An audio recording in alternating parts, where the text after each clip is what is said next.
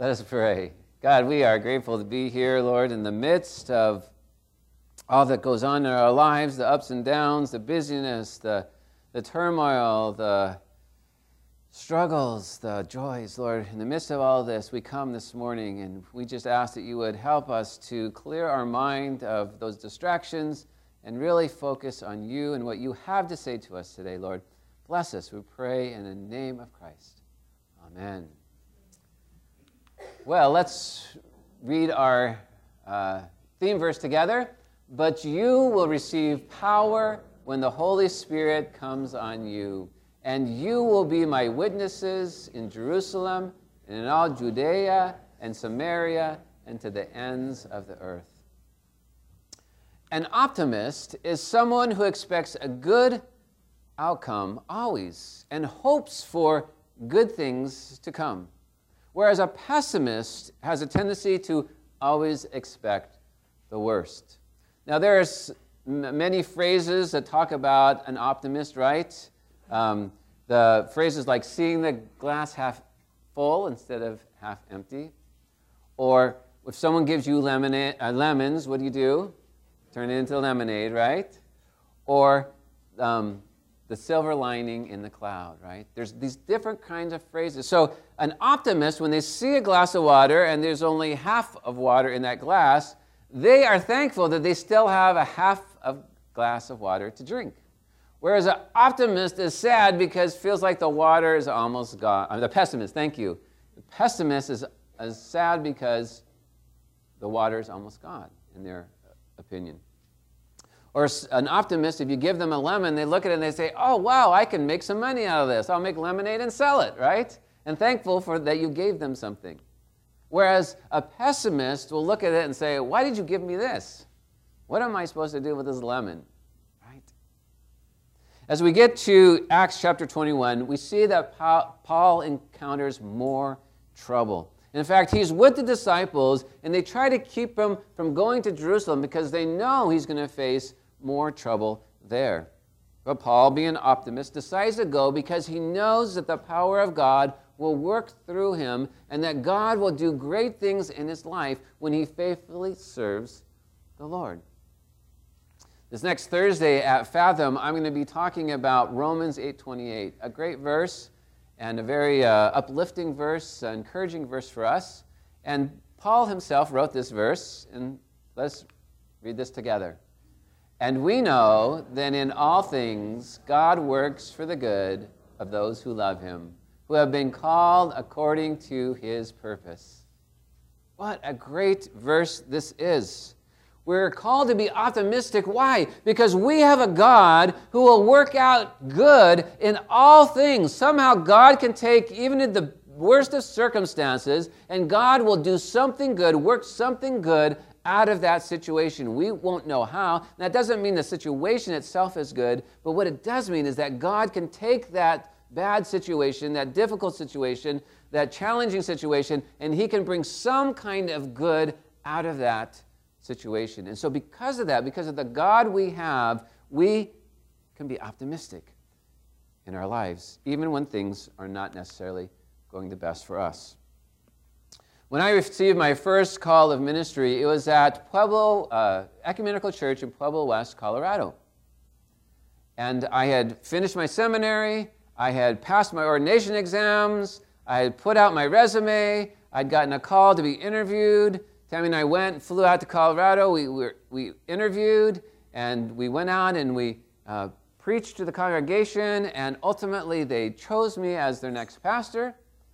And they were excited, and I was excited, and my ministry started there at this church.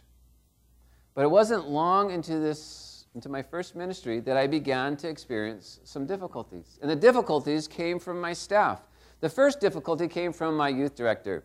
We were running a program called Logos, and at Logos you start with a dinner. And so the kids would come and they have dinner, and then they go off to their other things after that. And you charge money for the dinner because it helps to pay for the food. But I found out that she was charging the volunteers as well. So I had a conversation. I said, I don't think we should charge our volunteers. I mean, they're giving their time, they're giving them themselves, they're giving their leadership. Let's not charge them. And she seemed to agree with me. Well, a couple weeks later, I found out that she was still charging them, even after she told me she wasn't going to charge them. So I called her in my office, and we had another discussion, and I asked her why she was still charging them, and she says, because I disagree with you, and I'm going to keep charging them. And I said, no, you're not. We're not charging them anymore. But that didn't make her happy with me, right? So she went behind my back, and she was at this event, and she was talking behind my back about me, saying things that were not true, but causing issues and problems for me. The second problem came from more of my staff. So I had a secretary, an organist, a choir director, and the youth director. And so I started having weekly meetings with my staff. Well, not too long after we started meeting regularly, the choir director, the organist, and the youth minister, who were kind of like in this little group together, they basically said to me, leave us alone, let us do our own thing, we don't want to meet as a staff. And I said, no, it's important for us to meet as a staff, to have goals together, to grow together, to be in the same direction together, to work together. And so because of that, I had issues with my staff. A divisive staff that I inherited caused me opposition and hardship in my first year ever of being a pastor. What a way to start ministry, right? It was really fun, let me tell you. Good thing I'm still a minister, right? I didn't quit at the time. But see, we see that the Apostle Paul, he goes to Jerusalem, and he's going to experience problems, even though in essence it doesn't seem like he should be experiencing these problems, right? He's preaching about Jesus Christ, he's sharing his faith, he's leading people to Christ, and yet he faces this opposition and hardship even in the midst of seemingly doing God's will and doing what is good for the people. See, the problem is that the Jews, many of the Jews there in Jerusalem had started believing in Christ, but they still were tied to the law. And Paul was teaching that the law cannot save you, that the law is not important in that way. And these Jews were getting very angry at Paul. They were still jealous of the law and were giving it much more importance than Paul was giving it. The way they said it was like this: thousands were believers, but zealous of the law. Now, you who are parents know this tactic, right? I mean, don't your kids come to you and say, everyone's doing it, right? Or someone will come and try to persuade you to do something, right? And they'll say, oh, thousands of people believe this, right? It's a way of exaggerating a point to try to get you to agree with them and change your point of view. And so these Jews were coming to Paul and they're saying, thousands were believing in this way, and so how could they be wrong and you be right? See what happens? If you have numbers on your side, then you're right, correct? That's how people think. If I have a lot of people that believe this, then I'm right. It doesn't matter what's true or it's not true. I can get a lot of people to follow me and believe me, then I'm right. And this is what was going on. This is what Paul was experiencing. But Paul didn't change his teaching. I mean, Paul, remember when he was a Pharisee? He was very zealous for the law. Probably the most zealous for the law. Remember, he was the one, because of his zealousness for the law, that went out and persecuted Christians and arrested Christians and gave permission for Christians to be killed. He knew the importance of the law. Yet when he met Christ, his thinking changed. He understood that the law cannot save you. Only Jesus can. And he began to write, the purpose of the law is to help us understand that we cannot save ourselves. The purpose of the law is to help us to see what is right and what is wrong, but the law cannot save us. Only Jesus can save us. And Paul was making that point very clear.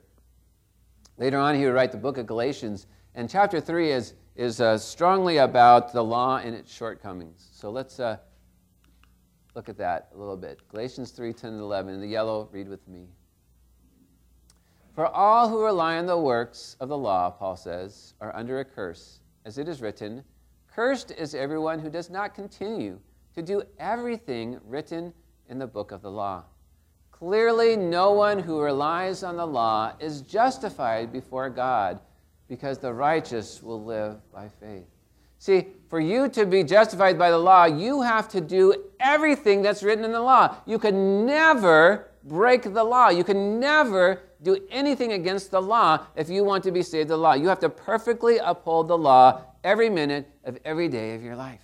And Paul says, that's not possible. You cannot be justified before God by your works, by following the law, but only if you want to be righteous, if you want to be right before God, there's only one way for that to happen, and that is by faith. And so the people who were zealous were made upset, and they ended up grabbing Paul, and they began to beat him. So let's go back to my time at Ecumenical Church. It's not over yet, okay? So it went on. I tell you, it was not fun. So anyway, so this is what I started to deal with. And then it got worse. About a year and a half into my pastorate, the summer of 1999, the choir had a summer choir party, and they purposely did not invite me. And on top of that, one of the husbands of a choir member had a clipboard with a petition and was passing it around and trying to get people to sign this petition to recall me as pastor. So this is all going on behind the scenes, right? So then one Sunday I get called in the choir room after church, and there's the choir and there's me, and we have this little encounter that's not fun. And it was not pleasant, it was not loving, and they kind of attacked me at that point. And then they went further than that. Then they contacted the session and they said, we want to have a meeting. And so we had a meeting one night, and the session and I walked in, and we sat down in the sanctuary, and the choir walks in and sits down on the other side. And you're like, this is not going to be a good meeting. And so on and on it went like this, that there was this dissension between me and the choir, and I didn't think I'd done anything to deserve that. It's just I was leading as I believed God had called me to lead. I was doing things that was trying to build the staff, build unity, create vision, lead us forward, and yet all these problems arise.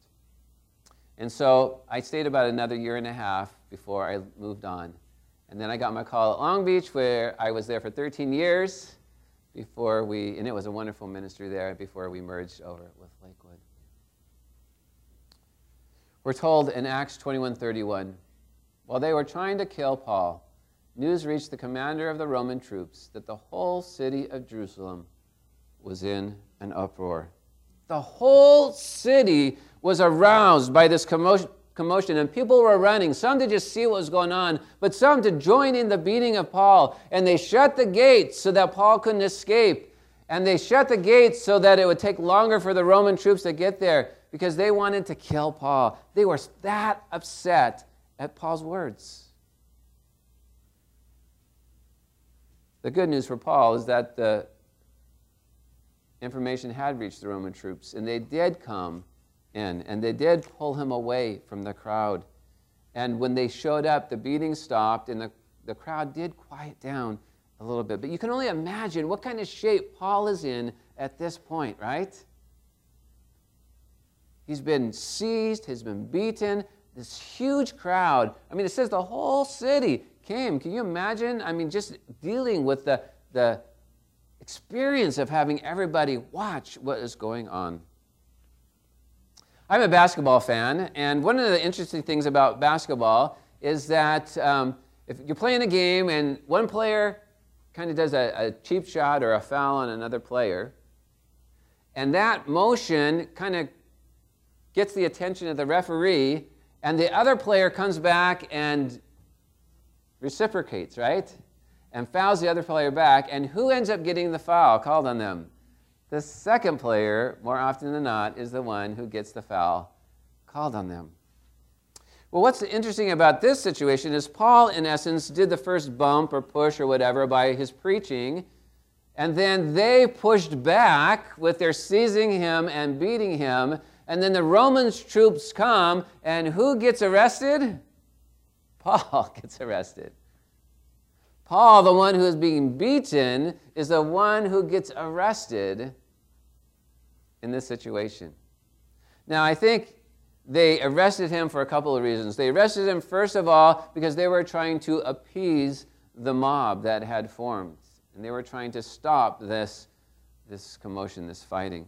But secondly, they believed that Paul was the instigator. And I guess in one sense he kind of was. His teaching instigated all this, although the teaching wasn't violent and it wasn't attacking them. But he is the one who gets arrested. But the rest doesn't calm the crowd. And we read in verses 34 to 35, some in the crowd shouted one thing and some another, and since the commander could not get at the truth because of the uproar, he ordered that Paul be taken into the barracks. Read with me. When Paul reached the steps, the violence of the mob was so great, he had to be carried by the soldiers. To protect him, they had to carry him away and protect him so that the mob couldn't get to them. Yet there were some who kept following him. And the scripture goes on. The crowd that followed kept shouting, "Get rid of him." Could you imagine being Paul in this situation? You're trying to tell them about the love of Jesus, and you're trying to tell them about how they can be saved, and you're trying to give them the truth of God, and you've been called to do this and empowered by the Spirit to do this, and you're being beaten, and they're saying, "Get rid of him." Why do they want to get rid of Paul? Why do they want to get rid of Paul? Well, they wanted to get rid of Paul because he was attacking the law. They wanted to get rid of Paul because he was creating guilt in them. They didn't like that he was saying that they were sinners in need of a Savior. They wanted to get rid of Paul because he was challenging all that they believed. Let's say that I'm in someone's home. And while I'm there, I attack them. Maybe I say something like, "You're stupid." I don't know why I would say that, but let's just say I say that, okay? For the point of the example, right? And so you say you're stupid. I mean, that would create a very uncomfortable environment, right? You're talking, and all of a sudden you hear someone say, "You're stupid." And everybody kind of looks like, what is going on? In fact, I might offend them enough that it might get me kicked out of their house, right? Like, why would you do that? Why would you call me that? That's really rude. This is my house, and you're calling me that? Right? That would not be a good thing for me to do. And I'm sure Tammy would be very mad if I did that as we're driving home in the car, right? But let's say we're in a person's home, and this person's not a Christian, and we're having a conversation, and I start to tell them about Jesus, and I tell them about how they're a sinner and how they need to be saved, and I start going on and on and on, and they're feeling very guilty, and they haven't given me permission to have this conversation with them. That too might get me kicked out of the house, right? That would upset them and say, "I'm sorry, I don't want you in my house," or "I don't want to talk about this. If you're not going to stop, please leave." Right? When we do those kinds of things, we can create a very uncomfortable environment. But you know what? This is what Jesus tells us. If the world hates you, keep in mind that it hated me first. If you belong to the world, it would love you as its own. Right? You tell people what they want to hear, and as long as you tell them what they want to hear, then they like you, right? "Oh, tell me more, tell me more." As it is, you do not belong to the world, but I have chosen you out of the world. That is why the world hates you. Hates you. It's a strong word, right? Remember what I have told you. A servant is not greater than his master. Read with me. If they persecuted me, they will persecute you also. If they obeyed my teaching, they will obey yours also. See, Paul is actually in good company here. Jesus himself got persecuted and killed, right? And what did he get persecuted and killed about? Bringing the love and the presence of God into the world, telling people how the law would not save them, and how living for yourself doesn't save you. For caring for people enough to not want to see them lost in their sin, but to help them understand that in Christ they could be saved and have eternal life. This is the message that Jesus brought, and this is the message that got him persecuted and killed. How often does a family member or a friend see their friend or family member get lost in addiction? And you reach out and you try to help them. And you try to tell them the truth. This is not going to help you. This is not going to make your life better. This is ruining your life.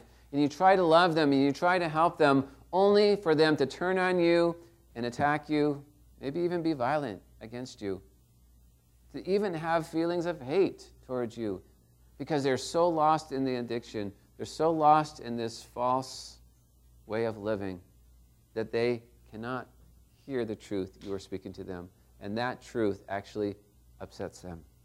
This is exactly what's going on here with Paul in Acts 21.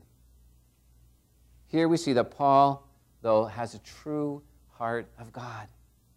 I mean, this passage is going along, and you're just kind of cringing as you're reading it, thinking, oh my gosh, look what's going on with Paul. Look at what Paul is suffering. I mean, remember, he knew back, the disciples saying, don't go to Jerusalem. You're going to face hardship. I mean, they didn't know that maybe he would be beaten and almost killed, but they said, don't go to Jerusalem. And Paul says, no, I need to go there because the Lord will be with me, and the Lord is calling me to go there.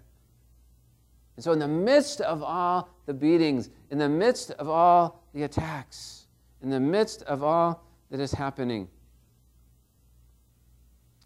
Paul says this in verse 39. I am a Jew from Tarsus in Cilicia, a citizen of no ordinary city. Please let me speak to the people. In the midst of the beatings and all that he suffered, the attacks, the verbal attacks, he says, let me speak to the people. He still wants to tell them about Jesus. He still wants to tell them about salvation. Now, this is not the first time this has happened, right? We know this very well. Jesus said, read with me, Father, forgive them, for they do not know what they are doing. And they divide up his clothes by casting lots. Jesus, in the midst of his beating, in the midst of a mockery of his trial, in the midst of his carrying his own cross, in the midst of his having his hands and feet nailed to a cross, in the midst of his hanging there, being crucified, in the midst of all the ridicule and the verbal abuse he was suffering while he was there, in the midst of all of this, what is Jesus' statement? Father, forgive them, for they do not know what they are doing. They are lost in their sin. And Paul says, let me speak to the people. I want to tell them about Jesus even more. Maybe my words will reach even one person out there. Someone in that crowd, someone in that mob, someone whose the Spirit's heart will touch. And if that happens, then all of this was worth it. That is Paul's attitude. Do you have that same attitude? Do you believe that the gospel is so important? That telling people about the love of God, how Jesus has died for them, how they are lost in their sin, and only in Christ can they be found, only in Christ can they be forgiven, only in Christ can they find eternal life, that is so important a message that you will do anything and be willing to suffer persecution to get that message to someone who is lost. That's what this lesson today is teaching us. That we need to have, we've experienced the grace of God in what Christ has done for us. We've experienced the grace of God and having our own sins forgiven. We've experienced the grace of God in being saved and lifted up and becoming his followers. And then God says, go and make disciples. And we see in Paul an example of one who truly holds to this call. And it's so important to him that even in the midst of his being beaten, he's going to preach to the people who beat him the message of salvation.